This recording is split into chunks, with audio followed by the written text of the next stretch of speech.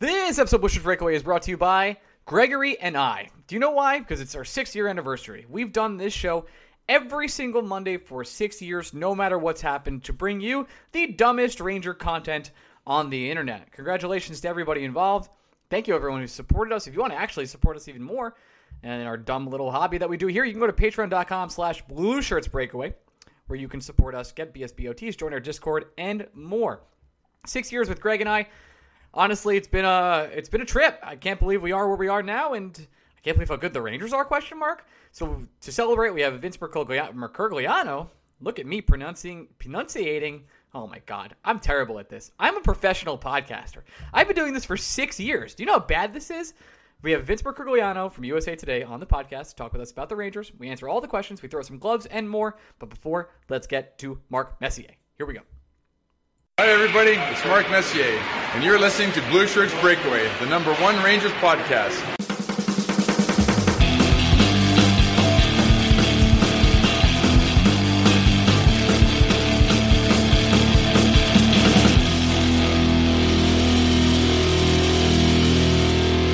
Hey, Bush Breaker fans, welcome to another week of the Blue Shirts Breakaway. I am your host, Ryan Mead. You can sponsor us at patreon.com. You knew that, and it is our 6-year anniversary. I can't believe it either. Gregory, say hello. I've had a pretty good day. I'd say so. Let's say some nice things about life in general. Okay, I'll start. Okay. Ryan Reeves, you go. Max Scherzer. Okay, all right. Definitely not player safety. What's that? What's Snack Bar's real name? Haggerty. What's his first name? I forget his real name. Joe Haggerty. Yeah, I ignored that whole bit because he's a clown. Oh, I did not. Yeah, I saw that. I was just like, you don't feed the trolls is kind of where I was going with, and he is one of those. That's for sure. Hey, that man is well fed. For people who don't know what happened, a Boston beat writer told everyone on Rangers Twitter, including FitzGSN, to learn how to play the game after smarten up. Panarin threw his glove at Brad Marchand after Marchand said some things about Russia, and which I guess we should get to right away and say it was probably more than saying things about Russia. I don't think it was. It's not like he's like, bro, it's really cold where you're from. The quote that came out, I'm not going to press Vince on this because it's not his job to get deeper on the quotes that they say, but the quote that came out was like, Brad Marchand said, people in Russia don't like you. And if you think that's the quote that Brad Marchand said to Artemi Panarin to get him to throw his glove at him, I don't think Artemi Panarin exactly has thin skin. I wouldn't say that's how I would describe Artemi Panarin. Would you? No. Yes. Yeah. Didn't think so. We've learned a lot in our 6 years of covering this team. Congratulations to us, by the way. And thank you so much for being with us for 6 years. I can't believe we're still doing this stupid show. All right. Any other thoughts on the Panarin-Marchand debate? Because, he's suspended for 3 games now after he didn't learn the game. Slew-footed like PK Subban. Very cool. Thanks, Marchand. And I don't think anything will come from this, but the Bruins game, next time they play, will be electric. Yeah, I don't really have anything else to say about Marchand. He is what he is. He is exactly what we think he is. He's not quite. Brandon Gallagher is one of those guys where if he was on your team, your opinion of him would change. Marchand is definitely more. Yeah, the Rangers would be better if he was a Ranger, but he's a guy who complicates your fandom, if you know what I mean. I would love him. I'll just be honest. I don't know if I would love him. I'd appreciate that he was on my team and he wasn't doing this to me, but he's enough of a piece of shit where you really go, you wonder if life would be easier without him. But Marchand is that level of talent, unlike, say, I don't know. Let's pull another name out of current events, shall we? Random? Let's say Brendan Lemieux. Oh, boy. I'd say Marchand is the level of talent where you put up with the bullshit, whereas Brendan Lemieux is just bad all the way around. Agreed on the Brendan Lemieux point. The letter that Tkachuk put out, or wasn't really a letter. It's not a letter. Quotes, man. It looks like a letter. There was no video, correct, of him saying this? I haven't seen it. I saw the Gilbert Godfrey one. And we're talking about Ottawa, so let's be honest. That's true. That no one likes him. I mean, Rick Carpinello, now retired Rick Carpinello, sorry, did hint towards some things happening with Brendan Lemieux in the locker room. You and I have heard nothing really ever, but it just seemed to not be a quote-unquote likable guy outside of people that had already been forced off the team. So there you go. I wish him the best, and please don't bite anyone else. There was 2 games since we last spoke. We did a post-game cap of the Islander-Ranger game. You can listen to that on our Patreon, BSBOT. That feels so long. Doesn't it feel like 7 million years ago? We said on that, just to quickly recap, a 1 or 30-second version of what happened there is that game probably shouldn't have been played. It was played. No, you can take probably out of that sentence. Sure, that's fine. It was played because it was the night before Thanksgiving. I think that's the only reason it was played. And then the Rangers absolutely beat the living crap out of the C team Islanders. It wasn't exactly like it's always good to beat the Islanders no matter who's playing, and everyone, it seemingly like everybody on the team got points that night. I think 11 Rangers got points. Fun. It was a fun game, super easy, nice way to go into Thanksgiving. Great. But the game probably shouldn't have been played. And then, of course, as you all know, the Islander game on Sunday afternoon or Sunday night was canceled. And now the Rangers will have 2 games they have to make up moving forward because the Ottawa game got canceled and the Islander game got canceled. And they're going to have quite the amount of back-to-backs in the second half here. Yeah, it's a problem for another day, right? It's one of those situations where it's not the biggest worry I have right now, especially considering any makeup game with Ottawa. I'm not expecting Ottawa to be a better team today than they were when the Rangers were meant to play them or when the Rangers will play them in the future. And if anything, I don't think you're losing much steam giving the Islanders more time. I just think this is one of those seasons for the Islanders where shit happens essentially, and it just isn't their year. So I'm not really worried about the Islanders finding some magic elixir where in 3 months they're going to be this juggernaut team that the New York Rangers can't beat. It does suck that it's adding 2 more games to a condensed schedule, but not to be the biggest Debbie Downer in the history of Debbie Downers. If we were ever moving to a situation where the NHL players were not going to the Olympics, this would be that situation. And if the NHL isn't going to the Olympics, all of a sudden you have these 3 weeks full of dates where there aren't currently games scheduled, where games can be scheduled. So there you go. I'm not going to really worry about scheduling conflicts until we finally, one way or another, decide on what the hell is happening with the Olympics. I'm not saying I'm rooting against players going to the Olympics. I've made it very clear before that I just really don't care that much. So whatever happens, happens. I'll worry. The future Greg problem. Current Greg got no worries in this world. Current Greg living his big life. The Rangers' top 6 is great. The Rangers' third line of children is great. The Rangers' goalie is great. The Rangers' top 4 is great. The Mets' top 2 starters are great. The Mets' center fielder is great. The Mets' first baseman is great. Everything's great. There you go. Everything's wonderful. I'm having a good time. The 49ers won yesterday. $0 total dollars. Very fun. Very fun. I pissed off our friend, my roommate, a little bit today because I came out after we did our emergency podcast with this shit-eating grin on my face. He's a Yankee fan. He was making some food in the kitchen. And what did you say? Gleyber Torres, huh? Well, no, I was worse. I was like, the biggest turnabout in the history of New York sports is the Mets just spent $43 million per year to sign the best starting pitcher on the market, and the Yankees just signed the Mets' 5th string infielder to a minor league contract. Very cool. All right, let's talk a little bit about the Bruins game on Friday, a Black Friday game where the Rangers had what I would consider this is a trend the Rangers are going through this season, and I'm wondering if you noticed this too. The first period is just a miserable experience for New York Ranger fans and the New York Ranger team. Whereas in the last 10 seconds of that period, Panarin magically goes across the ice to hit Ryan Strome, who somehow does not miss a net. And we go 1-1, where the Rangers were getting absolutely decimated through this first. Then the Rangers continue to run away with this game and fight their way back into it, leading to a 5-2 victory, where Dryden Hunt has become, I guess, a solid. Like, I don't want to say, like, his metrics look really good. They have kind of for a while, and I think Strome called him Jesper Fast-like in a way, which really hurts our friends, some of our close friends' narratives here. But Hunt seems to like fit on that role, and I don't see a way. And this sounds crazy. I don't see a way Barclay Goodrow can work back into the top 9 at this point. It's very strange.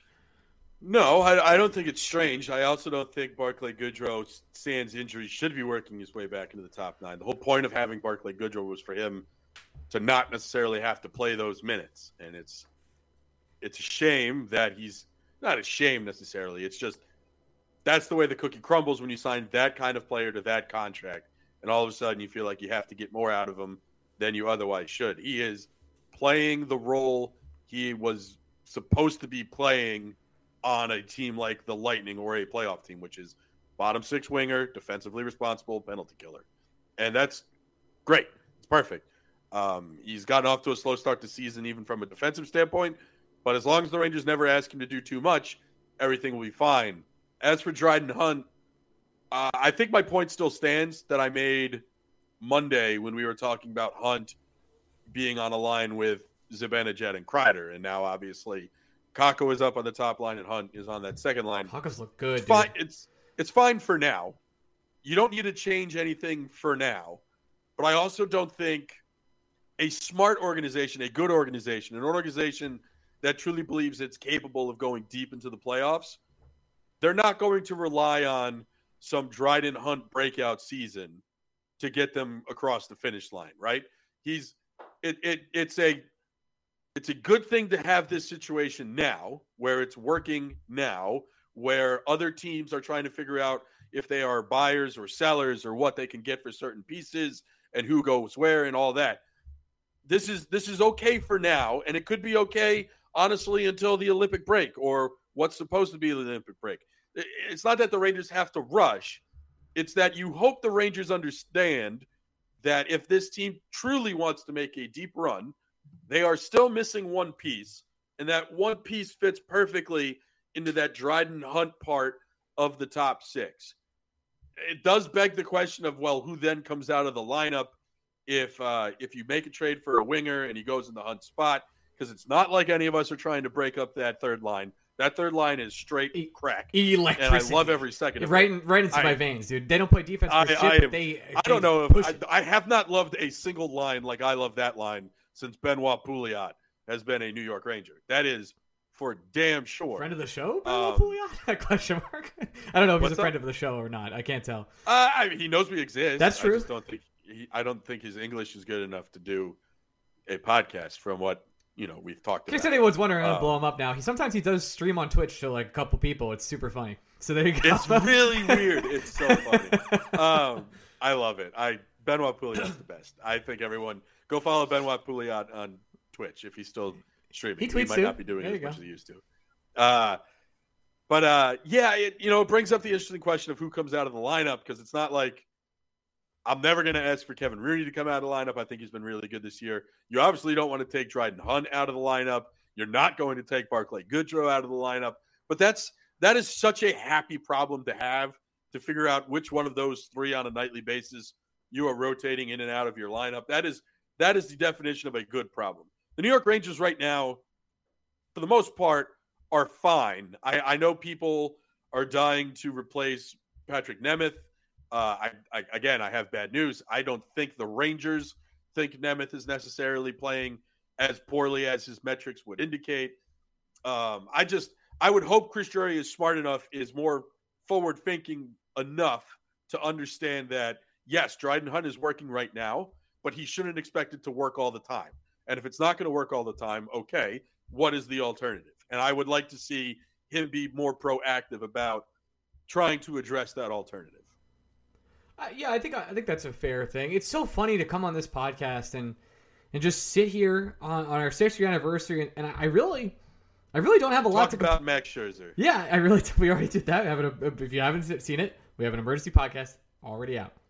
But there's nothing I have to complain about, with the exception of got canceled for great reasons, but I hate that the game got canceled because the momentum this team has right now is palpable. You can feel it. I wanted to ride it because there is the next couple games: Flyers, Sharks, Blackhawks. Like, give me that. I need to watch this team go to war with these other squads. This Ranger team is the most excited I've been in since the 2015-16 season, something like that.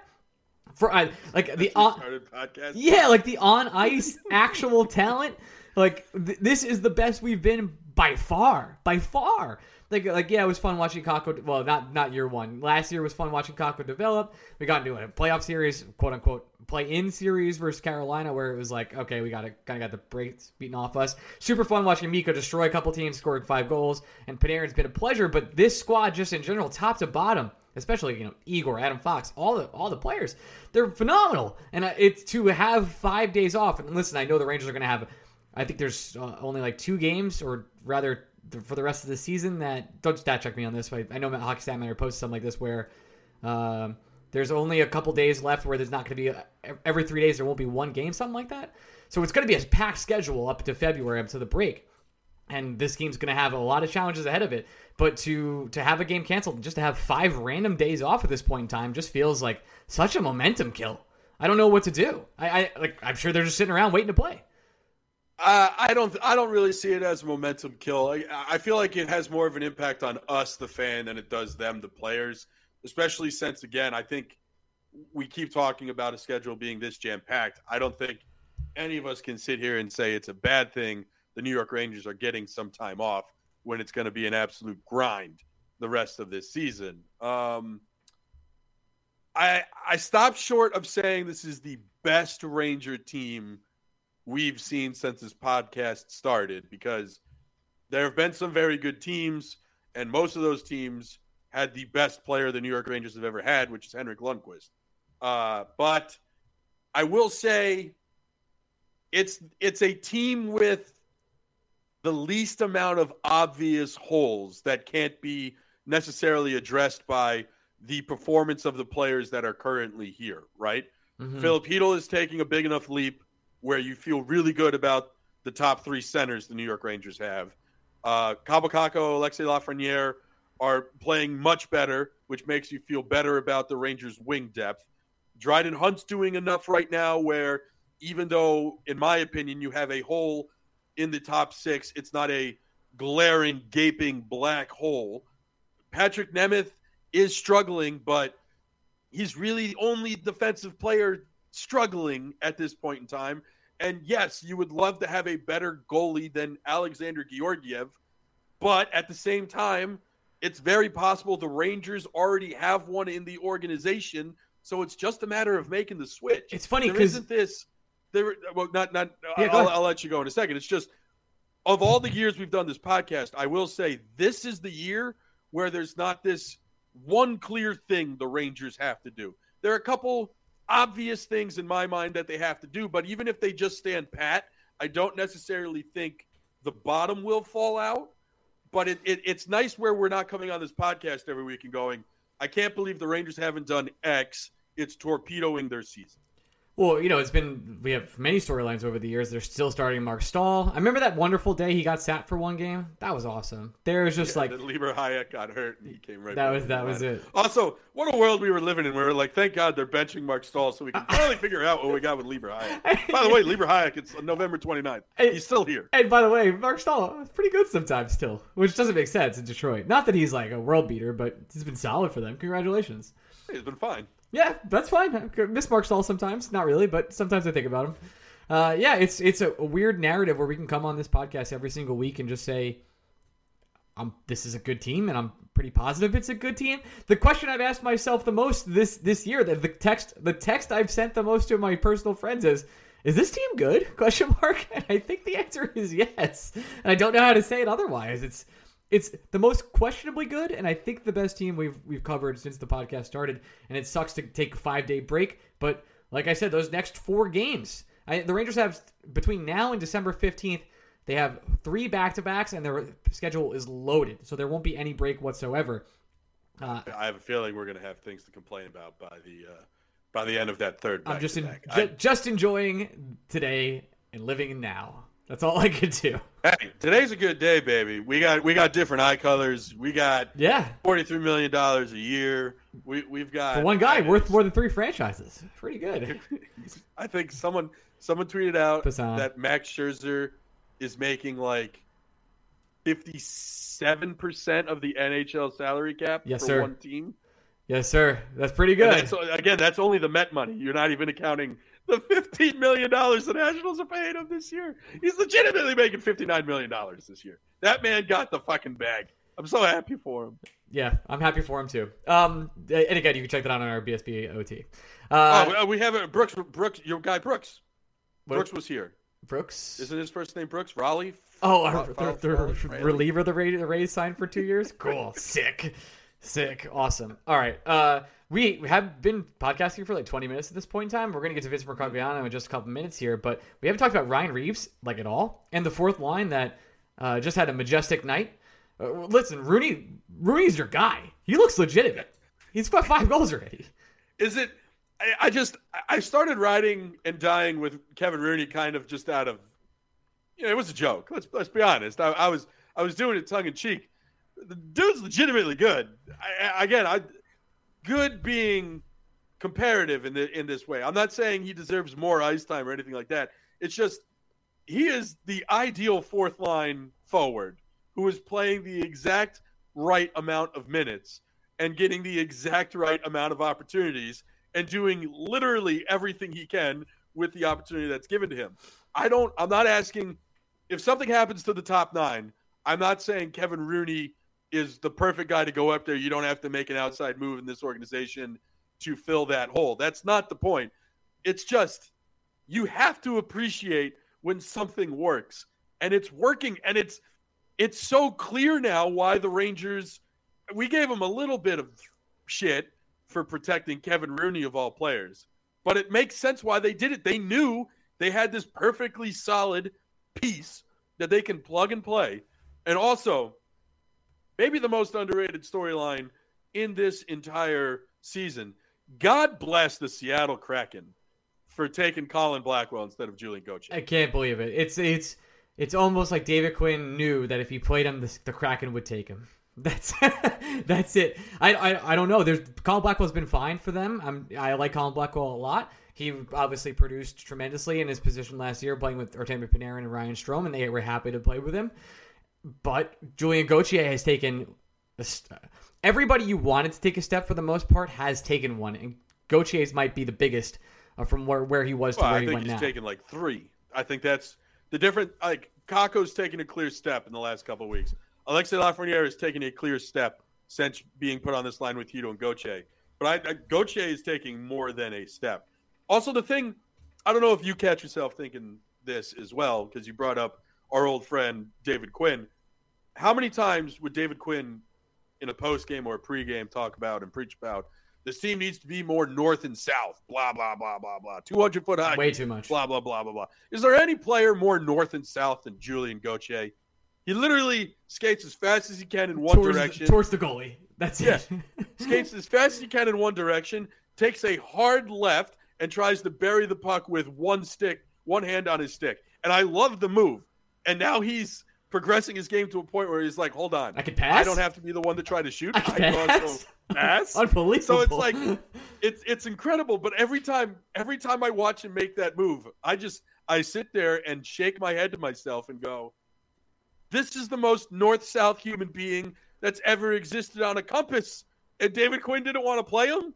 Well, what is that about? Apparently he's stunk in practice, and the team sees him every day, Greg. That's that bait, so they know. All we can do is react to what Rick Carpinello told us. Love you, Rick. Hope you're doing well in retirement, buddy. He's not going to listen. He doesn't care. Someone will tag him. Whatever. And he'll tell you to put and then I'll get a text from him being like, you're being hard on me. It's like, buddy, I'm not even being hard on you. I'm just saying what you told me. You told me I'm not saying your opinion was right or wrong. I'm just saying this is what you told me. This is what you said. You said he stinks. That's what you said.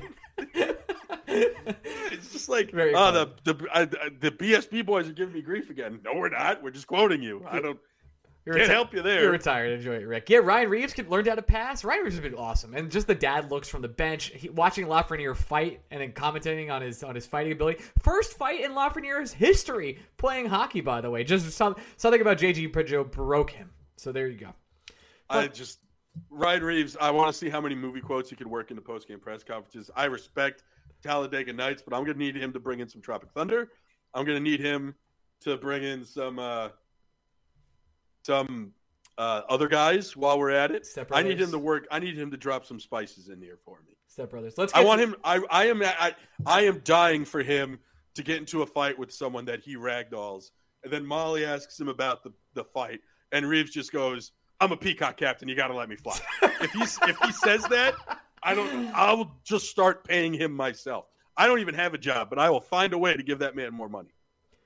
All right, let's get some 5-star questions, then we'll get right to Vince. If you want to leave a 5-star question, go to our Patreon 5-star questions channel. Leave them in there. We'll read them on the show. Jay Hardesty 72. Outside of Phil, the Glizzy Goblin Thrill, Kessel, who are we considering for right wing, or who so are we considering either in our own system or any other league? I have news for you. The answer right now is Dryden Hunt, and if he keeps playing like this, I don't think there's a trade going to be happening until March. Well, I do think this is the perfect opportunity because I've seen a couple people tweet about it since, again, anytime any NHL player becomes available, it happens so rarely that we feel a need to talk about it. I've seen a couple people float out Jake DeBrusk's name, who is clearly he asked for a trade this weekend. He asked for a trade literally today or this weekend from Boston. You all right there? Sorry, I got an MLB notification. I thought it was someone else signing. It was just something very important. Shohei Ohtani doing something Shohei Ohtani, which is great. Good for him. Happy for him. Fuck you, Noah Syndergaard, by the way. Thank you, Noah Syndergaard. You've made today so much better for me. I'll say this about DeBrusk. It's intriguing. He's only 25. He has RFA rights next year.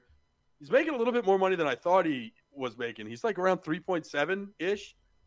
I got to tell you, if going back to my point about the Rangers trying to find something that is better than Dryden Hunt, I think at this point in Jake DeBrusk's career, I'm not 100% sure that he's a clear and obvious upgrade over Dryden Hunt.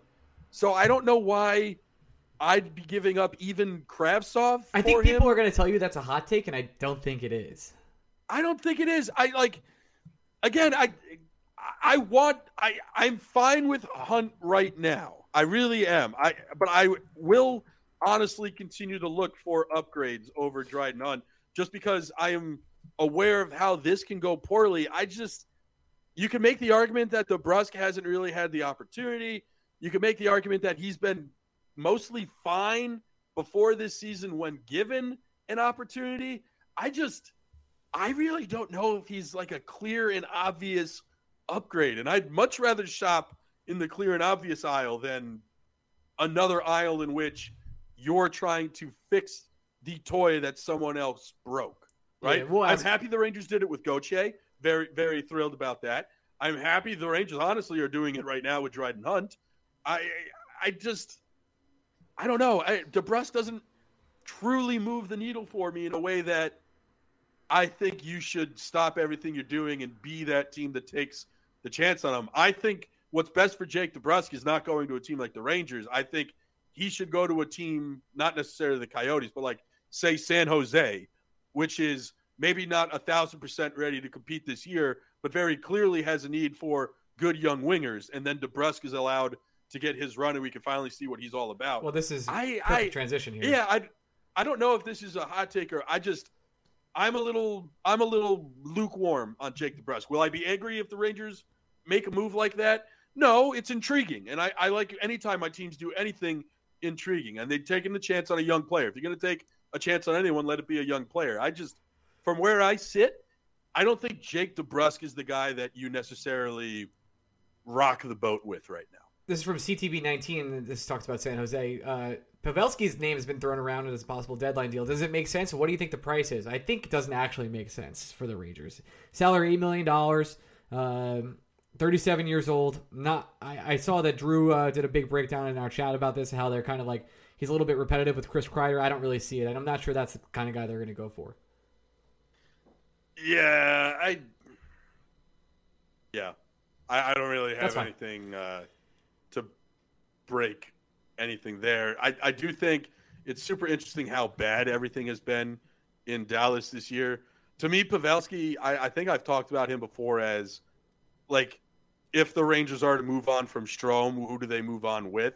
I think it's much more interesting to talk about Pavelski on a 1 or 2 year deal as a free agent as opposed to going 5 years with Agreed. Strome.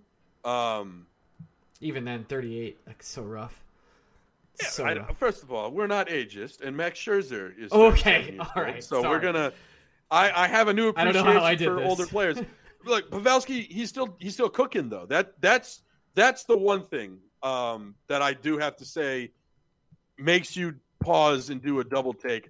I think it's tough as he's still going to cost you a ton as a 1-year rental, but Pavelski still has the goods, man. I'd be very fine if the Rangers wanted to do like they let Strome walk and they just pile on Pavelski for a year or two. We have 5 minutes to answer these next couple questions here, so I'm going to kind of speed around a little bit. This is from He on the Toilet. Kind of love this question. Does the Rangers have an even goal differential? This is before the Islanders game. And the next stat is after that is wins and losses in the standings. So I guess, is it viewed as important? But why? Why should we give a shit? Isn't the goal differential essentially plus minus for teams? Plus minus is almost the universally rallied against useless stat. Why is it somehow more meaningful when to look at a team? I agree. I disagree. I think it's a good way to indicate if your team's generally winning 1-goal games a lot, but getting blown out in other games. It's usually an indication that you're more lucky than good, right? Whereas if you're winning games by blowouts and you're losing these 1-goal games here and there, and you're around 500, but your goal differential is around 20 plus, that indicates more you're unlucky than bad. I do think run differential, goal differential in every sport, it's a better indication of whether you're as good as you should be or unlucky. It's a good temperature check, but it's not a good way to really evaluate the team. That's how I look at it. But like, for example, earlier this season when the Rangers were somehow like 7-3-3, but their goal differential was -6. Yeah, we were all going to sit back and say, this New York Ranger team can't score goals. How have they gotten points in this many games? This goal differential is not a fluke. It's an indication of how this team is playing, and they're just kind of playing against the curve. They've been much better lately, which is why their goal differential is now creeping back into the green. But I do think goal differential can it can pull out the dirty diaper if something smells off. Next question from Willie. Are we about to witness a change in the rivalry with the Islanders? They have put us on their toes for years, or is it about to change? Or are we always going to be playing each other at this level, no matter what? I guess I don't think it's changed. They're going to. This is around. just a tough shit. This is a real bump for them. This is from Nick I. How many Rangers do you think will make the Olympic roster? Do you think Putin lets Panarin play for Russia? I actually think that's a really interesting question. It's one that I'm going to talk with Vince about in a couple of minutes, so I'm going to wait to answer that with him. Oh, well, I'll tell you right now. The answer is no. Putin is not going to let Panarin play. That was going to be my answer too, Russia. but I wanted to ask Vince. Yeah. I would say off the top of my head, Zibanejad's a lock. Fox is a lock. Igor's a lock. I said Igor's a lock. That's it for me. Those are the locks. Kreider might make America, but I think that's a long shot. I don't know. There's so many good American forwards. Like I don't know. It's tough. And just like Trouba he gets a shout, but there are more Americans out there than we think. 2 minutes. The next couple questions. Benny, anybody that has ever played the team like hockey can see that, or team sport like hockey can see that Kreider embodies the captain role on and off the ice. I mean, I agree totally. Why won't they give him the scene? How long until they give him it? It's because they want to buy him out and trade him in 2024. There you go. That's the real reason. Also, I don't know. It should be him. It has to be something like he doesn't want it at this point. I don't know what it is. I think if Chris Kreider wanted it, he'd be the captain. He literally is the captain. If the Kraken decided to embrace the tank, what do you think of trying to get Eberle with some salary retained for Kravtsov picks and one right-hand defenseman prospect? Don't hate that. Let me peep the term here, Ryan. Give me a second. I got Cap Friendly open. Yeah, go for it. Where is Seattle? There they are. Podcasting, this is good podcasting. Check in on Seattle. 2 more years after this one, Ryan. It's interesting. All right, we'll come back to that. Two more years at 5.5. So you're essentially saying Eberle is the guy that you're filling that Ryan Strome-sized hole with. A speed round. After past week, whose face would you rather punch, Marchand or Pajot? Marchand. Pajot. Don't think it's close. This is from. I don't think it's close either. I think it's Pajot. Okay, this is from M. Kanik. If Gordon gets the job in Montreal, he did. Do we have a buyer from Hayak? Probably not. I think we have a buyer for Georgiev. I think we have a buyer for Georgiev for sure. Grateful Sparks. Hey guys, just wondering when you guys are going to be able to do another meetup game for the city. We'll be doing something for the Henrik Lundqvist game, I think night before. I'm not sure how that's going to go, but we'll talk about a winter game probably in January. I don't know. That's the Henrik Lundqvist game. We'll do March, something like that. Let us get through the holidays. Let one of us find a job, and then we'll talk about meetup games. Yeah, that sounds like a good plan. All right, let's get to our good friend Vince Mercogliano, and we'll go from there. Transition. Hey, we're back with our first and only guest. We have Vince Mercogliano of USA Today. He's also of LowHUD.com. You can subscribe to him for $1 a month for 6 months. Is that correct, Vince? Well, it's actually $1 a month for the entire 6 months. Whoa, wait, an even better deal? Yeah. I mean, you can't beat that. After that, it goes up, but the first 6 months are pretty cheap. Well, Vince puts out some of the best content out Suck there. on that other company that maybe once upon a time. Okay, relax. All right. I like to think of the 6 months as like a trial period. You can see if you like what I'm doing, and then if you don't, you get out. But hopefully I'll lure you in those 6 months. Vince, one of the best in the game, if not the best. I'm just trying to keep friendships open there. Let's talk about what's happened with the Rangers, and I guess I'll start with this question. I've asked it to everybody that I've talked to, my personal friends, my mother, everyone I've met on the street. Is this team good?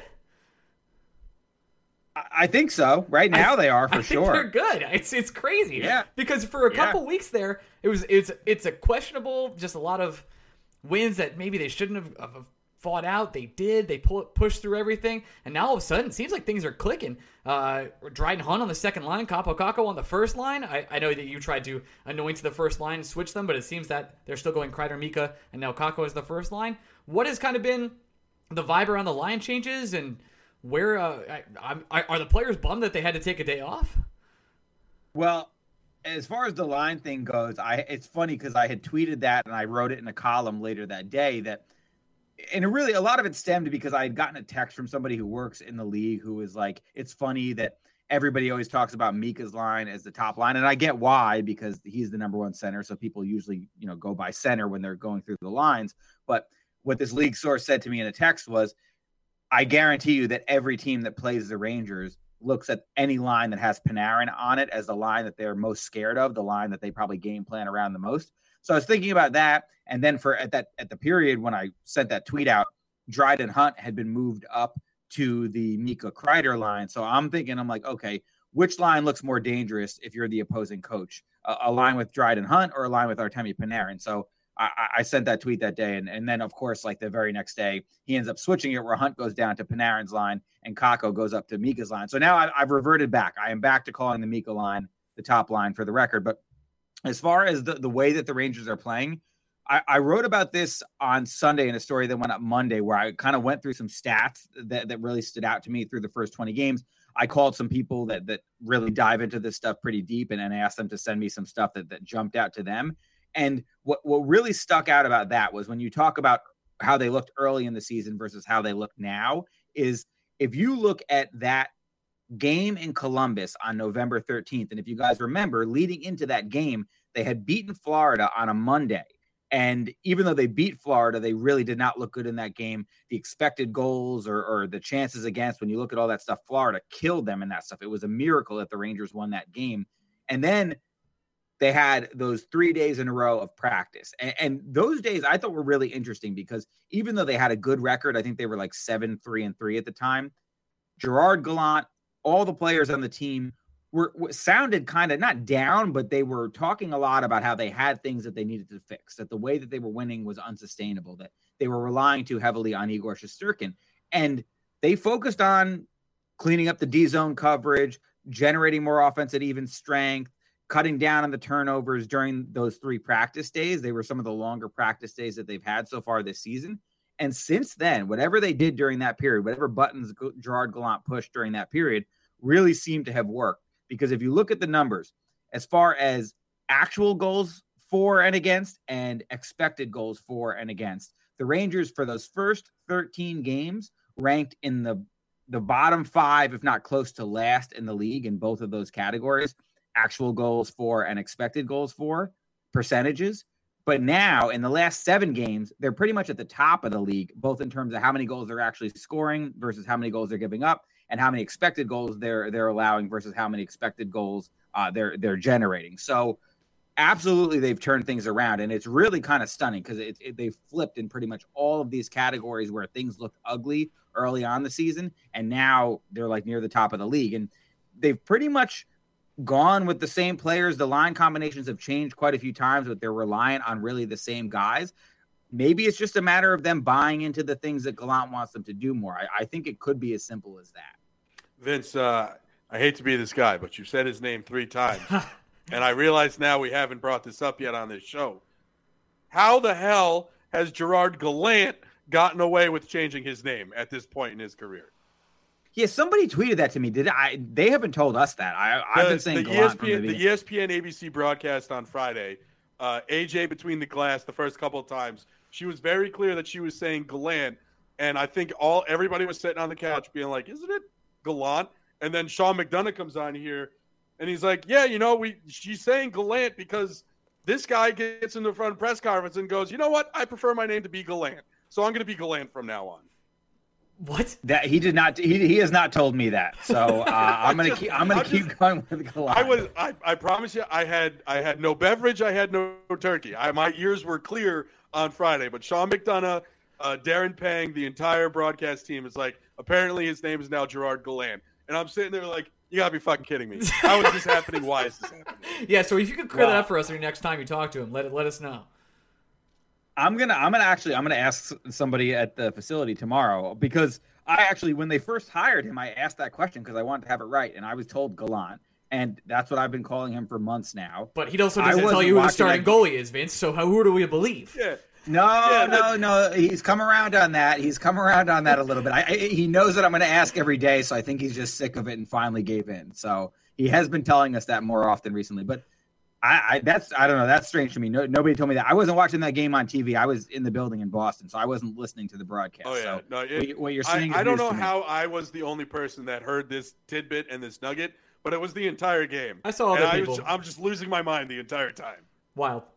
There is a new GM, or not GM, rather a new hockey operations person up in Montreal. Could you see the Rangers talking or working with Jeff Gorton at all in the coming months, and maybe even facilitating some trades for players he might have liked, like Labor Hayak, like Georgiev, like Kravtsov, people he's drafted?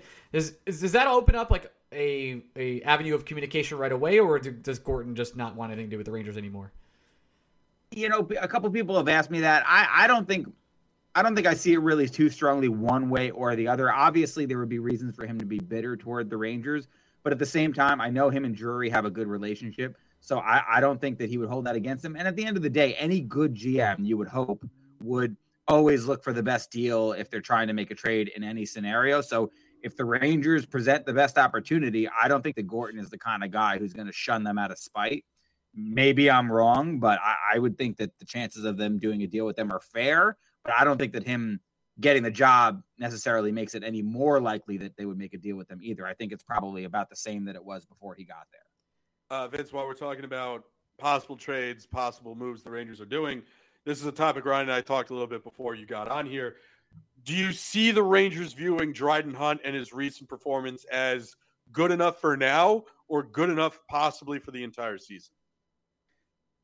I'd lean more towards good enough for now. I dove in on this and wrote about it last week. I do think that they are planning to be active on the trade market, especially the more they keep winning, the longer they stay in the playoff races, the chances of them being active on the trade market and doing something. And remember, the trade deadline isn't until March 21st, so they have a long time to make these decisions. But I do see them definitely pulling the trigger on something. I was told that by a couple of good sources, that they've already made calls, they're already looking into things, but they don't see it as being a big rush. I think right now they're fine with the lineup that they're putting out there. They like the way that Julien Gauthier is playing, and he's really the guy that I think in a lot of ways has benefited the most from Sammy Blais coming out of the lineup, because I think we've talked about this before when I've been on with you guys, but the Rangers really didn't see Gauthier as a good fit for what they want from their fourth line.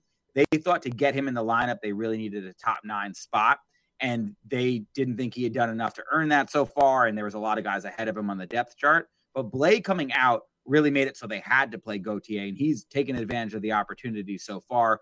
Hunt is another guy who's definitely benefited from Blais going out by injury. And immediately when they moved him up in the lineup, what I thought of is, when I watch this guy play, I see shades of Jesper Fast.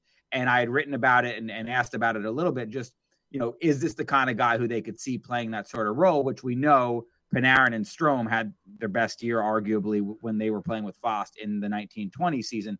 And I actually asked Ryan Strome this a couple of days ago when we were in Boston.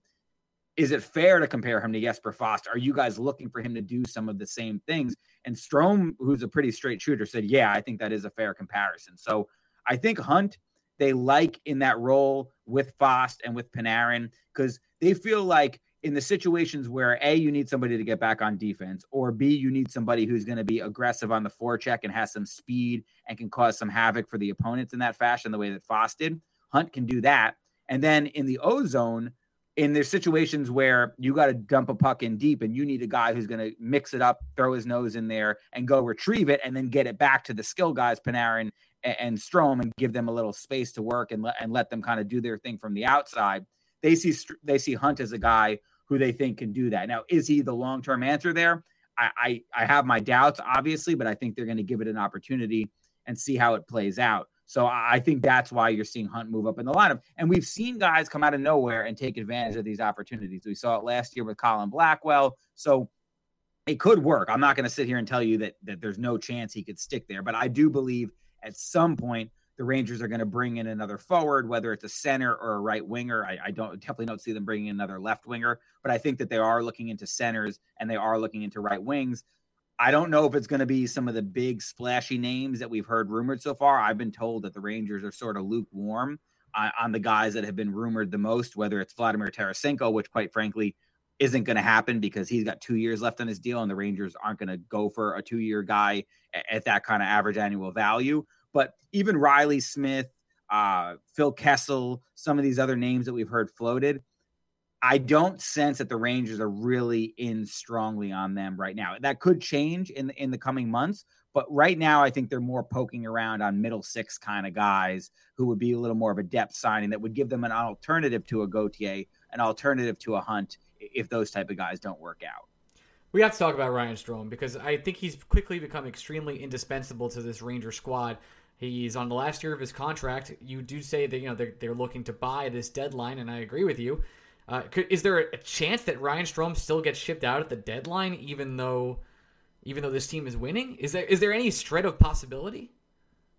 Not if they're winning, no. If they fall out of the race and they all of a sudden look like they can't make the playoffs, then I think you reconsider because he's on the final year of his contract and you'd rather trade him and get something of value in return rather than risk losing him for nothing in the free agent market. But I'll be honest with you, the longer Ryan Strome has stuck around, like if you asked me a year ago, I would have told you that he's either going to be traded or play out his contract and be gone. But the longer that he's stuck around and the longer that he's been productive, and especially this year, now that we're back in the facility, back around the team, and I'm seeing him interact with his teammates more and I'm seeing the impact that he has in the room more, this guy is not only really productive on the ice. It's hard to argue with that at this point. He's in his third season now where he's been a pretty clear top 6 caliber center, but the teammates love him. I mean, this is the guy who I think really has a big impact on young players. I think he also is loved by a lot of his veteran teammates. I'm starting to reach the point where it would not shock me, especially if they could get something team friendly done where Strome ends up sticking around beyond this year. I'm not going to say it's definite. I think the Rangers are going to look into a lot of different options. And of course, there could always be a free agent or a trade candidate out there who looks a little more appealing.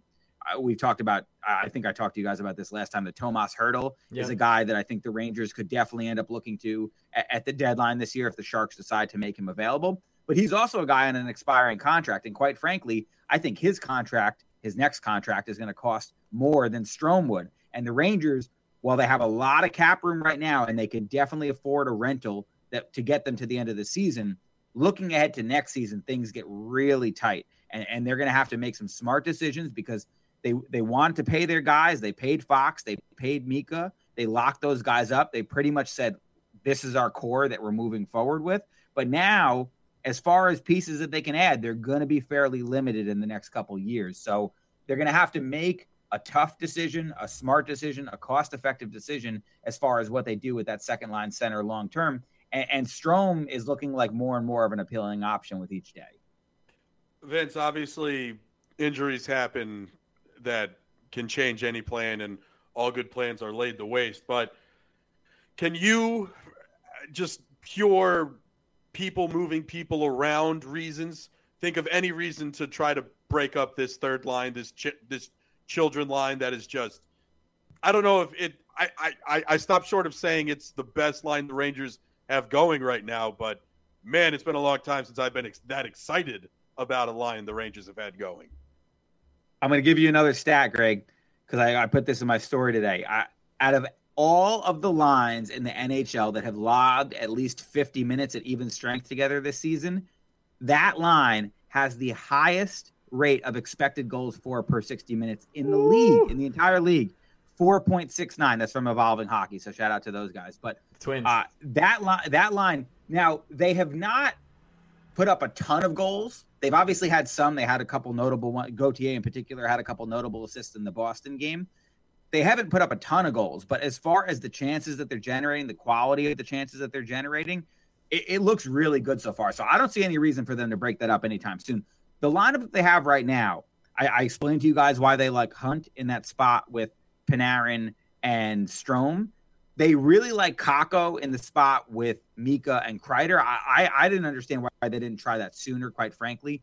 It got to the point where I didn't think they should try it because Kakko was playing so well with Strome and Panarin. But about a month ago, I had written that I really thought they should give it a look because Kakko, to me, is obviously the best right winger that they have right now. I think he's really looked good in the last couple of weeks. And I think he has the best chance of sort of unlocking that potential or that high-end play that we've seen from Kreider and Mika together in the past. Now, Kreider's obviously red hot. Unbelievable. Kakko, I think he to the Rangers, and I've heard this from a couple people, they believe that he has some Buchnevich-like skills. He's strong on pucks. He's a good passer. He can hold pucks and find teammates. And with Kreider and Mika being natural goal scorers, they feel that he can get a lot of assists while playing with them, and he could potentially be a playmaker for them in that role on that top line. So that's why they like Kakko in that spot.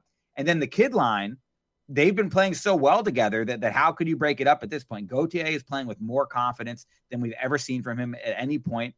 Hedl, I thought, had a stretch where he was playing really well. He's been a little quieter the last couple games, but I think overall he's been pretty solid with that line. And then Lafreniere, he went through a little bit of a tough stretch, no doubt about it, but he gets that goal in the last game, and now I think they want to see if he can build on that. So if you look at the chances that line is generating, I don't see how you argue breaking that up. And then even looking at the fourth line with Gaudreau on it, along with Rooney and Reeves, who have both been effective in their own rights.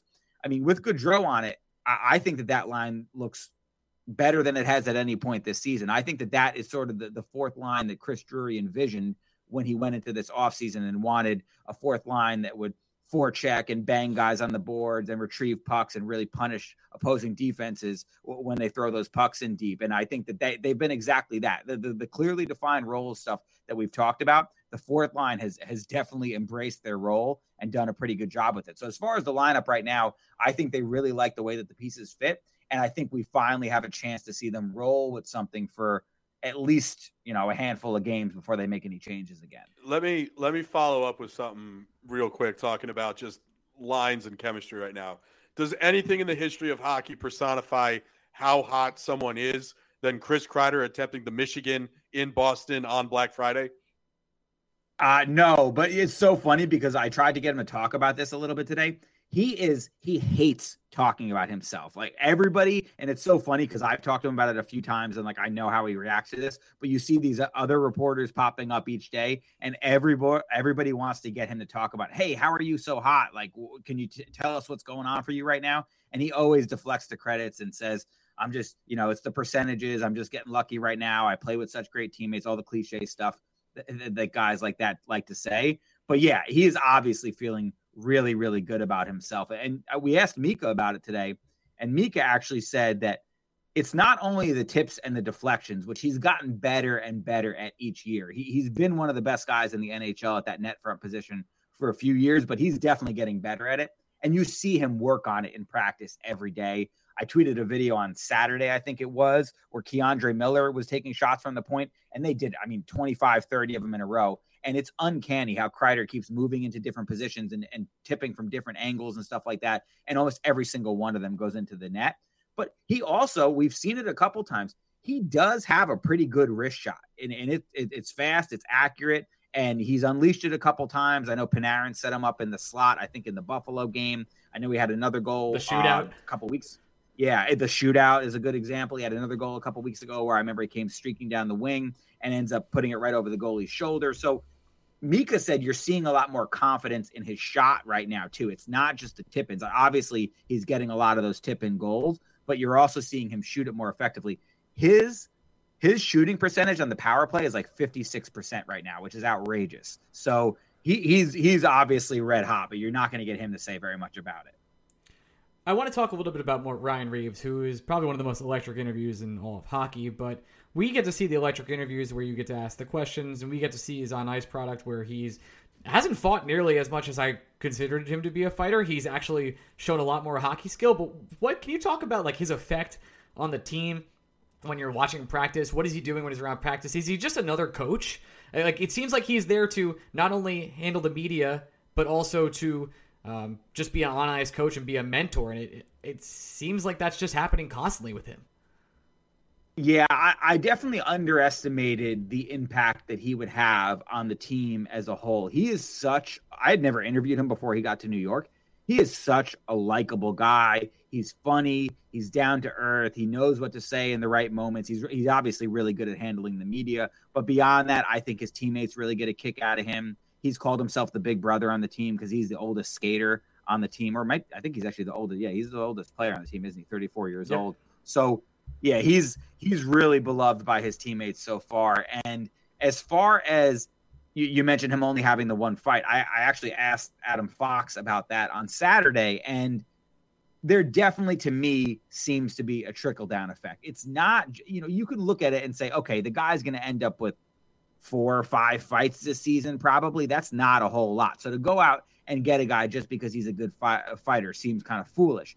But what you see the impact in more is that, as Adam Fox said yesterday, everybody feels a little bit more comfortable engaging in whether it's throwing a hit, getting into a shoving match, talking smack, just playing with more confidence overall when it comes to all those different physical aspects of the game, because they know that I can curse on the show, right? If shit hits the fan, if shit hits the fan, that Reeves, nobody's going to want to mess with Reeves. Reeves, he's like the ultimate like card in the back of your pocket where you don't have to play it most of the time, but if you do, the other team's probably going to be sorry, because we've seen it. Like people talked about PK Subban, like, oh, why didn't Reeves go after him? But when we asked Reeves about it, he actually had a really good answer. He's like, I know that dude's not going to fight me. Like, there's only so many guys in the league that if Reeves challenges them are actually going to accept the challenge. And Reeves is like, for me to go after a guy like that and, cross-check him or push him or try to do something to get him to fight me when I know he's not going to do it, is just going to end up putting me in the penalty box and putting my team in a bad position. So he's also, he's kind of thoughtful about picking his spots when he's going to go after guys, when he wants to stir it up. So really impressed with him. I mean, I'm not going to say that I think he's been incredibly impressive in terms of his overall play. Like, obviously he hits a lot. He leads the league in hits per 60 right now, but you could see there's not a whole lot of quickness there, but he does stick to exactly what Gallant wants from that fourth line. And that's chipping pucks in deep. And then when you have to go behind the opponent's net to try to recover it, you make sure that their defense pays for it. You make sure that you're banging the body and that you're giving them something to think about and wearing them down as the game goes on. And Gallant, if you guys have noticed, a lot of times when the Rangers need a momentum swing, when they either went, like on Boston, they did it right after they gave up that second goal, I think it was. The first line that Gallant put out there to try to crush the momentum and get it back going in the Rangers' favor was the fourth line, because he knows that they're going to do exactly what he wants, and that's play physically, play simple, get pucks deep, and forecheck and do all that kind of stuff. So I think Reeves has really set the tone in that aspect. I think he's really been a good locker room presence. And I think that everybody on the team, Adam Fox put it this way, feels a little bit safer just because he's there. Even if he's not fighting a lot, they like knowing that the threat is there. If somebody steps out of line, they know that at any point, if Reeves wants to go after them, it's probably not going to work out too well for them. Vince, I have 2 personnel questions for you. I'm going to ask the easy one to answer first. Ranger fans on Twitter, at least, have already soured on Patrick Nemeth, but in your esteemed opinion, do you think the Rangers see any issues with what Nemeth is doing currently? Is his spot in the lineup in any jeopardy in your mind? I don't think so, quite honestly. I was actually talking with somebody about this earlier today. if they had any problem with Patrick Nemeth, and I'm going to open a can of worms here probably, but if they had any problem with Patrick Nemeth, wouldn't they have given Libor Hayek at least a look? I mean, this guy has been on the roster the whole season. They haven't played him once. So if you're going to carry 8 defensemen, you would think that you'd want to occasionally cycle guys in and out, occasionally give guys another look. But when they've taken a guy out, it's always been Lundqvist in favor of Tenorti. But they have not, under any circumstances, yet taken Nemeth out. So I think that they're happy with him. I don't think that they expected him to come in and be a world beater, come in and be a top 4 guy or even a shutdown guy. I just think that they like him as a steady presence. They feel that he's defensively responsible. He's made a couple mistakes, if I'm thinking off the top of my head, that really jumped out to me, but it hasn't been a lot of glaring stuff where you feel like he's left the goalie hung out to dry. So I think that they're generally happy with him. I think that they had mild expectations for him. And I think that they generally feel that he plays the way they want him to play. When he was signed, everybody that I talked to about it would always say, oh, he's hard to play against. He's defensively responsible. And so I think the Rangers went into it thinking that that's what they were going to get.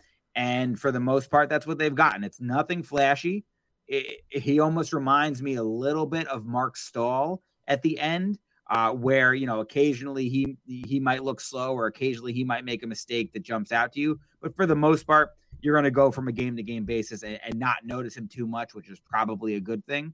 So I don't get any sense that the Rangers are having any conversations about taking him out of the lineup. And then the stinkier one, even if I think the answer might even be more cut and dry, do you think we're nearing an Alexander Georgiev conclusion? Something has to give eventually in my mind. I think I wrote about this the other day. I think he's obviously going to get a start. They have back-to-backs Friday, Saturday, and the opponents aren't very strong opponents. I think they have San Jose and Chicago. They do. So I think they're going to give him one of those starts. And I think if he has another dud like he did in his last start against Buffalo, that they're going to have a serious conversation about, do we put this guy on waivers and either call Kincaid or Huska up? So I don't, it's hard to say that I think a trade is imminent or anything like that. I know they had explored trades for him in the past, and their asking price, from everything that I heard, was always really high and teams weren't willing to go that high. Let's be honest, with how poorly he's played this season, brutal. What would they be able to get for him in a trade? Maybe a late round pick. I think nobody's offering them anything of substance right now. Teams are probably figuring that if he keeps stumbling, they're eventually going to have to put him on waivers. And if there is a team that wants to take a shot on him, they'll just wait and get him when he goes on waivers. But I do think his next start, to me, is a little bit of a make or break moment, because he could either steady the ship a little bit, inspire a little confidence by at least playing a solid game. He's had a couple solid games this year, but he's also had a couple bad ones. Or I think if he really falls flat again, then I think after that, the Rangers are going to have a serious conversation about where they go next. Because as good as Igor has been, you can't play him every single game. And you need a guy that occasionally you can rely on to step in and give you a chance to win. And not only has Georgiev not done that, what I think, and I've talked to a couple of people about this as well, he just doesn't seem to be a guy who handles a light workload very well. We've seen guys, especially during the Lundqvist days, we've seen guys who could go 10, 12 days without playing and step in and be okay. But Georgiev really seems to lose any semblance of sharpness when he doesn't play frequently. He does not seem to respond well to this lack of ice time that he's had. And if he's a guy who can't handle that, Igor is going to be your guy. You're not going to start splitting starts between them. So if he's not a guy who can handle that, then you got to move on at some point. Well, this happened even last year. They carried 3 goalies because he couldn't. I mean, Igor was hurt, and they started Keith twice.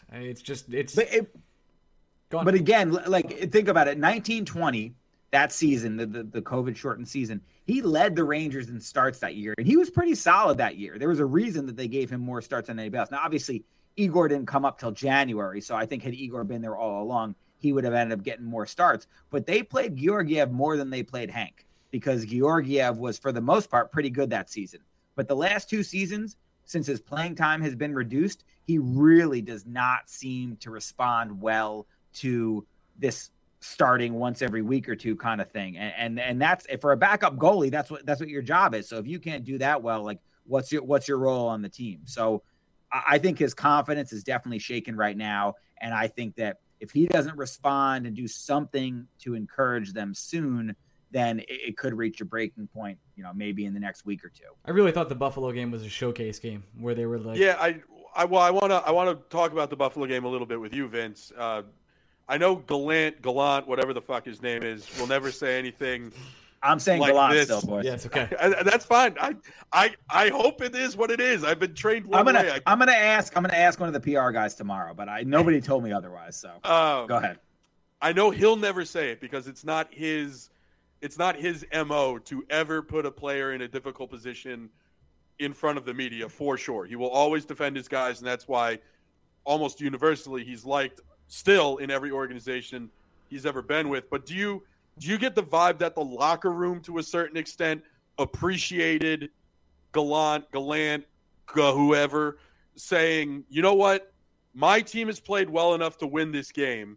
I can't risk this third period against the Sabres hoping Georgiev figures it out. I'm just going to put in my guy and hope we get the 2 points. Do you get a vibe around the team that they appreciated that move? Again, I don't expect a single human being on that team to ever say it. That is not it's not even hockey code. I can't think of any team necessarily going up and saying, thank God they took that guy out. But it does, do you have the sense that it lifted the locker room in any way, shape, or form? Well, like you said, nobody's going to come out and say that, but it was absolutely the right move. And the players realize that. The players know what's going on. They know who gives them the best chance to win. They know who they're the most confident playing in front of. So absolutely, I think it was a good move. And if you're asking me, do I think that the players appreciated him doing that in the situation? My hunch would be yes.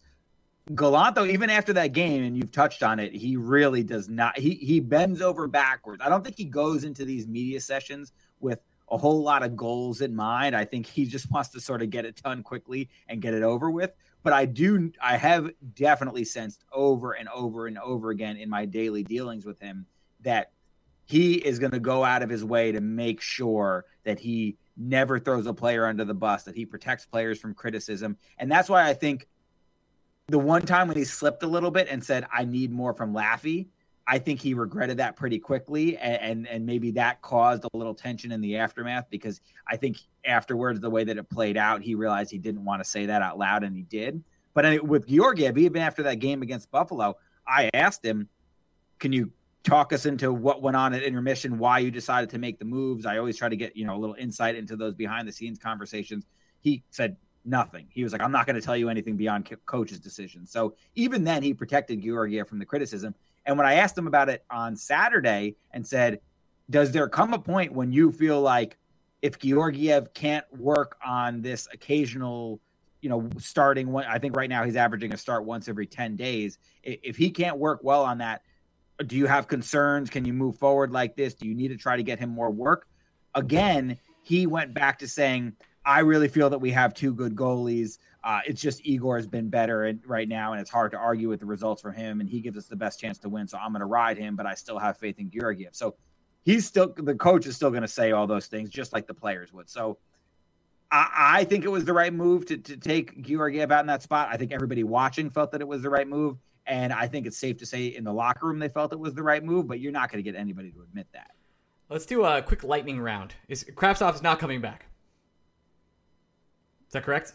Yeah, you know how I feel about that. Yep. I do not believe he's coming back. He's definitely confirmed not coming back until the end of the KHL season. Yes. But I think anything beyond that is just, I don't want to call it a PR stunt, but I think both sides realized that they didn't look good at all, the way that it all played out in the beginning. And so they tried to make peace, or at least make it seem and appear like they were making peace. And I still feel that from everything that I've heard that it's a real long shot that he plays for the Rangers again. If they call his bluff at the end of the KHL season and they say, hey, come on over, I don't know if he would say no, because that would make him look bad again, which is what they've been trying to avoid with a little bit of this mending of the fence that they've tried to portray in the last couple of weeks. But I do not see him playing another game for the Rangers. I think it ultimately ends up with him getting traded. Me either. despite how Lafreniere has played this year, and Kakko, I guess, hasn't really played that way, but let's just end this question for anybody that wants to ask Vince ever again. Neither of them will ever go to the AHL this year, correct? No. Cool. Stupid question. Got that out of the way. Awesome. I know. I just see people asking you all the time. Will we see Jones this year? Probably, but they've in some ways they've shown a lot of commitment to Lundqvist because they've kept him up here, even though I think there have been some pretty clear struggles, and obviously the offensive skills that everybody touted for all those years haven't really popped yet. But yeah, I think at some point you'll see Jones. I could see you seeing Schneider at some point. Obviously, injuries would force them to consider some kind of move, so there's always a chance that happens. I don't see them breaking up the current lineup anytime too soon, but I do think if I had a guess, you'd see Jones at some point this season. Yeah, Vince, I was going to add a degree of difficulty to that question and ask you, take injury out of the equation. If somehow these 6 guys stay healthy, 7 if you include Tenorti, 8 if for some reason we include Lieber Hayek, do you see Jones coming up then? Jones is not going to come up to be an extra defenseman. Like, people ask me the question all the time. Oh my God, I can't believe they have Tenorti on this roster. They have Tenorti on this roster because he's the guy that they're okay playing once every 10 games. They're not going to put one of the kids up here and put them in that same role. That wouldn't be fair to them. They're much better off playing heavy minutes, power play, penalty kill, all that stuff with Hartford right now. So absolutely, I think they're making the right decision by keeping Tenorti and letting the kids play in Hartford and work out the kinks there. And there's still all those guys, Jones, Schneider, Robertson, they're all still very young players who have a lot of stuff to work on. So I think Hartford is the right spot for them now. As far as would they put Jones in one of the top 6 spots in a lineup spot, it's kind of, there's 2 things that you'd have to give me an answer for on that. Does Lundqvist struggle? Or does he get better? Because if he starts showing signs of getting better, I do not think they're going to take him out of the lineup. But if he starts to show either he's playing stagnant or he regresses at all, that would obviously work in Jones's favor. And then the other thing is, how is Jones playing in Hartford? If he starts lighting it up in Hartford, and I've been told that he has been better in the last few weeks, but if he really takes off and starts putting up a lot of points and playing an overall game and the Rangers feel good about his defensive zone coverage, then yeah, if those 2 things happen, Jones is playing really well in Hartford and Lundqvist is struggling in New York, I could see them considering the switch, but I think it would probably take both of those things happening simultaneously. I think that's it for me, Greg. What about you? I guess the final one for me before we talk Max Scherzer, because I know you just absolutely dying to talk Max Scherzer. Jesus. Let me do my best George Costanza impression here, if you don't mind. Go for What's it. the deal with Lieber Hayek? What are we doing? Yeah, I don't know, Greg. That's a good question. I think at first it was as simple as they did not want to expose him to waivers because they'd rather try to get something for him, even if that something is a late round pick or a minor prospect or whatever. I think in their minds that's better than losing him for nothing. But now we're at the point where they've held him here for this long. They have used 7 different defensemen and not used him at all. He is quite clearly the 8th defenseman. And as we just touched on, I think if there was an injury to one of the top 6, they'd be more likely to call up Jones or Schneider than they would be to put Hayek in the lineup. They'd probably be more likely to put Tenorti in the lineup too. So I don't know what they're doing. I do believe that they'd like to trade him. I do believe that they've looked into trading him. Obviously, they either haven't gotten much interest or haven't heard anything back in return that they feel is fair value. But quite clearly, this is not a guy who is going to be in the Rangers' future plans. And you already look at all these defenseman prospects that they have, the guys that we've touched on that are in Hartford. They're not going to be able to fit all those guys in their future plans. They're going to have to trade at least 1 or 2 of those prospects too. So Hayek has really fallen to the back burner. He is way down on the list of the depth chart. I think it would take multiple injuries for him to get in the lineup based on what we've seen so far. And they're just holding him. He's just occupying a roster spot for what exact reason, I can't tell you, beyond just assuming that they would like to try to get something for him instead of losing him for nothing. But even if they put him on waivers, I'm not convinced another team would take him. I think there's a chance that another team would take him, but his stock, as we said with Georgiev, is pretty low right now. See, Georgiev gets taken immediately. I don't know if Hayek gets taken. Yeah, I don't know. It's really hard to say. I've talked to different people about this, and some people are like, well, he does still have this skill set that enticed the Rangers in the first place. I mean, I've heard from a few different people that when the Rangers were making that McDonough deal with Tampa, Hayek was the centerpiece. He was the guy that they wanted the most. So obviously that wasn't the best decision or judgment that they've had when you look at their trade history in the last handful of years. But I don't know. But, when Gorton was still here, a lot of people were like, oh, well, Gorton doesn't want to admit his mistake on looking at him as the centerpiece of that trade. But Gorton's not even here anymore. I don't know if Drury cares about that perception, quite frankly. So I don't really know what they're doing with him. And I've asked Gallant about it. I've heard other reporters ask Gallant about it. Like, is there any chance we're going to see him in a game anytime soon? And the answer is always kind of a look that tells you, no, man, that's not going to happen. So I know you weren't covering the team when it happened, but we did a live podcast like seconds after they did the Ryan McDonough trade, and we were convinced that they got Sergachev. Like, you have no idea. We were like, I can't believe this is going to happen. And when they announced it was Libor Hayek, we were like, what? Like, totally just shocked and appalled. And I've had some I don't know, hopes for Libor Hayek in the past, and the skills that they can see. I just don't see them. I don't understand them. And he gets a bad rap on top of that because a lot of people think he's the reason that Kravtsov went back to Russia, and because they wouldn't send him down. Yeah, I mean, you guys know that I've talked about that being peculiar in my mind too, because people could say it's not an apples to apples comparison to say, Kravtsov's a forward and Hayek's a defenseman, but they chose to carry 8 defensemen, which is not the norm. The norm is carrying 7 defensemen and 14 forwards. They chose to go 13 and 8 just so they could keep Hayek, which to me, it's surprising that they didn't see the writing on the wall that could potentially cause a problem with Kravtsov. And if you were going to keep Hayek, if it was such a priority to carry 8 defensemen, to go down that unorthodox path of keeping 2 extra defensemen instead of 1, which is what most teams do, why would you do that if you had no intentions of playing the guy, which clearly at this point they don't? So I don't really know what they're doing with Hayek. It's strange to me. What a mystery. What a mystery. All right, that's it for the show. Vince, anything you want to plug? Happy 50th show for New Ice City. Oh, thank you. Yeah, happy, what is the 6th anniversary? 6-year anniversary, yeah, with 6 candles in the cake. 50 is a bigger number from 6, so it is I think true. Congratulations. I think what I'm doing is a little Here, bit let me say what Greg's going to say. You know what's a bigger number, Vince? $43 million. Max Scherzer. I mean, he's right. He's got a point there. And it's 58 when you include the $15 million the Nationals are still paying. Congratulations. All right. Can he close games also, or is he going to double dip? What's the plan with that? He can close. Did close for the Dodgers, so. Yeah, I mean, they're just going to leave him in forever, I think is the plan. Who's their third starter? Vince, there's not even going to be baseball. So all these things you're trying to do to get me angry right now aren't going to work, because in 2 days the sport's not even going to exist. All I'm going to say is congratulations to you, Yankees. I saw they signed Jose Peraza today. He played 64 games for the Mets last year. That must mean he's good. Well, I'm serious, because I'm very immersed in hockey right now. I'm not paying a lot of attention to baseball. Who is the Mets' third starter? Right now it's Carlos Carrasco, but I agree with you. Okay. They need more pitching. Okay. All right.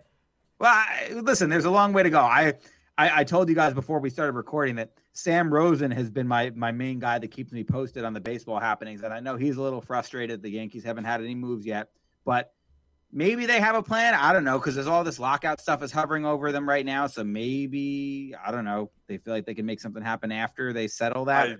I honestly think the Yankees feel like they've just spent too much money already. We live in this bizarre world where the Yankees have a budget and the Mets They will have the second highest payroll in baseball. It's not like they haven't spent money. They will have done that already. It's how they've spent it, though. My quick Yankee point would be, I honestly think, especially if Severino is healthy, the pitching could be okay. But when I look at the roster right now, obviously they have a hole at shortstop. I really think they need a center fielder. What are they doing at first base? And are they really going to keep Gary Sanchez for another year? So I feel like the lineup surprisingly has all these questions that they can't go and spend big money on free agents to fill all those holes. So they're going to have to do something creative. I just don't know what it is. You got to help DJ bounces back too, because I love DJ, but he had a real hard year after he signed that 5-year contract. I think they got to move. If they're going to play Glaber at second and they're going to sign a shortstop, I think they got to play DJ at third. No, probably. Or I don't know if he'll play first base. Is Luke Voigt's a free agent, right? Yeah, I guess. Is he a free agent? I'll say this though, Vince. The most damning thing about whether you think the Yankees should or shouldn't spend money is if there was ever one offseason where you can actually fill all your holes just by spending money, this is the one offseason where so many bats are available that if you just wanted to spend a little money, it solves a lot of problems. And it doesn't have to be Freddie Freeman. It doesn't have to be Carlos Correa. It should be Carlos Correa if you're the Yankees, or at least one of these shortstops. But that there are some off seasons where it's like not everybody can sign Manny Machado, right? But if the Yankees don't want to trade the assets it'll take to get a Matt Olson or a Matt Chapman from the A's, this is the one off season where if you spend money, you can solve a lot of your issues. And that's why Steve Cohen did it. He didn't want to give up the pieces to make these trades. So he just decided to spend every dime that he wanted to. It's not even a percentage. 0.005, yeah. Yeah, it's not even 1% of his $13 billion fortune. He doesn't give a shit. But that's the thing I understand about Yankee fans. It's like, yes, a lot of your points are true. You can't solve everything all at once. But if you ever wanted to solve Anthony Rizzo, you could bring him back. You could sign Michael Conforto and move someone else, Joey Gallo possibly, over to center field. You could make a move to sign Chris Bryant, who could play a variety of positions. This is the one off season where if you need bats, all you have to do is open up your checkbook. And if you're not going to do it this off season, I don't know what off season you do it. Freeman would look pretty good in pinstripes with the short portion, right? Get him the fuck out of Atlanta. I 1,000% support. Yeah, but I don't think he just won a World Series there. I don't think he's going to leave. I don't know, Vince. He still doesn't have a contract. That's very shocking to me. Me too. That's shocking. Yeah. Freeman's one of the best bats in baseball. I used to love the off-season hot stove stuff, but now that it's in the middle of hockey season, like I just can't do that. It's too much. It's too much. Well, the hot stove's only been for 2 days, so it's gonna shut down. Usually, I feel like in recent years, the baseball hot stove has lasted like 3 months. It just drags out forever. Last year was terrible. It's not like hockey. Hockey, all the free agent activity is one day, and then everybody goes on vacation. That's the NHL in a nutshell. That's why we were able to put a billboard up and not have Jack Eichel or the Rangers happen. That was our fault, in case you were wondering. So, in August. Good. Yeah. What did you guys? Is that billboard still up? No, it was only 2 weeks. 2 weeks only. That was it. Yeah, but all it cost us, Vince, was a 10-year career in news. Just Greg. Maybe there's a story behind that. You'll tell me. I'll DM you. So, all right. Yeah, good times. All right, Vince. We're gonna get out of here. Follow Vince on Twitter. You know where he is, and you can listen to a show, New Ice City, where he's breaking it down formal style for y'all. And we'll be back next week. You can follow me on Twitter at Ryan Mead. You can follow Greg at Blue Shirts Break. Bye. Love you. Bye. And on our special 6-year anniversary, I want to thank these particular Patreon supporters, our NHL Insiders Club, of which we will get all the deepest scoops for the New York Rangers. Share them every week at the chat. Adam Cassidy, Adam Cohen, Adam Curtolo. I messed it up. Adam Keach. Cheech. That's me being a bird for the 6th year. Alex Gardner, Amber Cohensberger, Austin Beetleman, Ben Waters, Ben Weber, Biggies Malone, Brian Doyle, Broadway Blue Shirt Bleeder, Chris Finelli, Chris, CJ Stellwagen, Daniel Dazen. Daniel is his first name. It's not Dennis. Daniel. David Narrated. Oh my God, sorry.